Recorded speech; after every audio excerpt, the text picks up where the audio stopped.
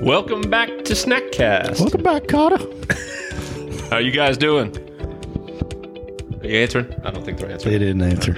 So, right. Well, we're back, and we're on a little bit of a series, right? We're talking about different types of diets. Yeah. Main ones you hear about, read about. You hear a friend did, a cousin did, whatever. Yeah. So we're over the next few episodes, we don't know how many yet. We're going to be talking about things like vegan, paleo, keto, caloric restriction, you name it. Yeah. We'll find one and we'll see if it's interesting, and then we'll dive right in. Kind of give the highlights. We'll try not to be more accepting or more critical of one than the other. Yeah, that's how that works. We both have our biases, but, you know, again, just try and pull the curtain back a little bit. And so today we're going to talk about paleo. Paleo. So you did a quote-unquote modified paleo a while ago. Is that correct, or is that what you still do? I think mine's more of a modified keto. Paleo. So why is it called paleo, right? Right. Paleolithic era? Era. How old is that? Oh, old. So I read a bunch of different things, but bottom line, it's like 2 to 3 million years ago up until like 10,000 BC, better known as dinosaur? The Stone Age. Stone Age. It's when we started using stones for tools, blah, blah, blah. Right? Thank you for the history lesson, You're Mr. welcome. Parker. You're welcome. So what did they not have back then? Microwave oven? Microwave? Refrigerator. Yep. Ovens, a lot of open fire cooking. Right. I don't want to say ovens bad. That's why I hesitate. I was going to say, they probably had some like makeshift oven, like enclosure, almost like a pizza oven. Made with stone? Probably. Stone oven.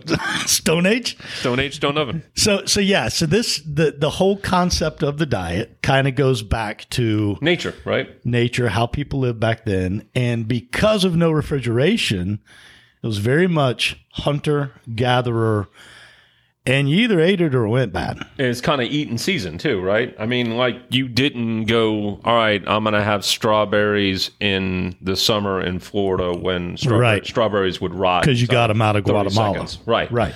So your fruits and vegetables have to be in season, right? So let's dive into It's not only seasonal, but location-based. Okay. So let's dive into that. What kind of foods can you eat on a paleo diet? So paleo is, well, again, think the hunter-gatherer, right? It's a lot of meats. A lot of fish, a lot of vegetables. I read conflicting info. Right. There's no beans. Really? Yeah. Okay. Beans are not paleo. Beans, peas, lentils. Lentils. No lentil noodles. I don't even know what a lentil is other than a small bean. But those are apparently not paleo. So eggs? Eggs, probably. But no cheeses, right? No cheese. No cheese, no butter. I would have a hard time in the paleo era. Yeah, I'm not sure what fats you use to cook with now that you say that. It's got to be like traditional olive oils, avocado oils. Probably traditional animal fats. So that we just got through, beating up oils of not too long ago. But so what vegetable oils I would think are kind of off anything processed? Oh, well, that's probably the simplest way to understand paleo, I think, that I read was if it looks like it comes from a factory or it comes from a factory, you don't eat it.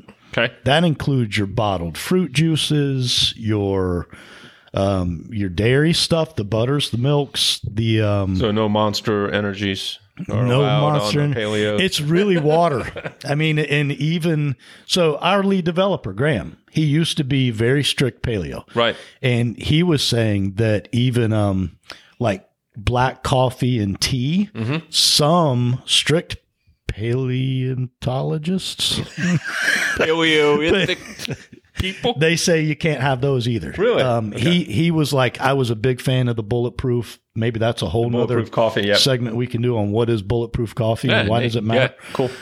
Jerry, write that down. I see him actively writing. Right. He's not, but that's all right.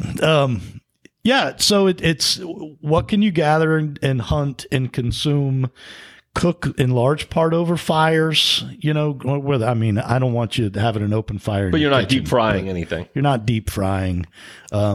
The sous vide, does that count? slow cooking in Right. boiling water. I would imagine. I don't know, but So let's throw out some of the rumors on the benefits. Why do people say that they do this? I mean, weight loss is obviously at the top of the food chain, right? I would argue heart health is probably Heart up there. health, right? Probably lower markers. You know, That's a whole nother story. nutritional What the markers should be. density. I mean, if you cut out factory made food, you're just going to eat cleaner. I Right. don't care if you call it paleo or what. It's more nutrient rich. It's just simply better for you. Now it takes effort. It does, right? I mean, that's food prep 101. Food prep 101. I mean, we can't go out to our farm out back anymore and go, hey, it's in season, or honey, go Right. kill the cow. Right. I mean, it doesn't happen anymore. Right.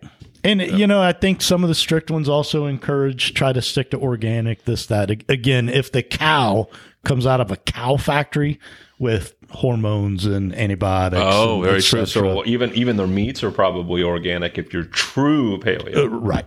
Okay. Right. Awesome. I could do this one. Yeah. I could do paleo without a doubt. All right. Well, So I probably could too. we're teeing up, I think, vegetarian for the next one. Yeah, we can do Is that right? Yeah, that's fine. All right. Giddy up. Thanks for tuning in. Ideas, thoughts, comments, criticisms, email us at snackcast@yes.fit. And that's it. That's it. Keep moving. See ya.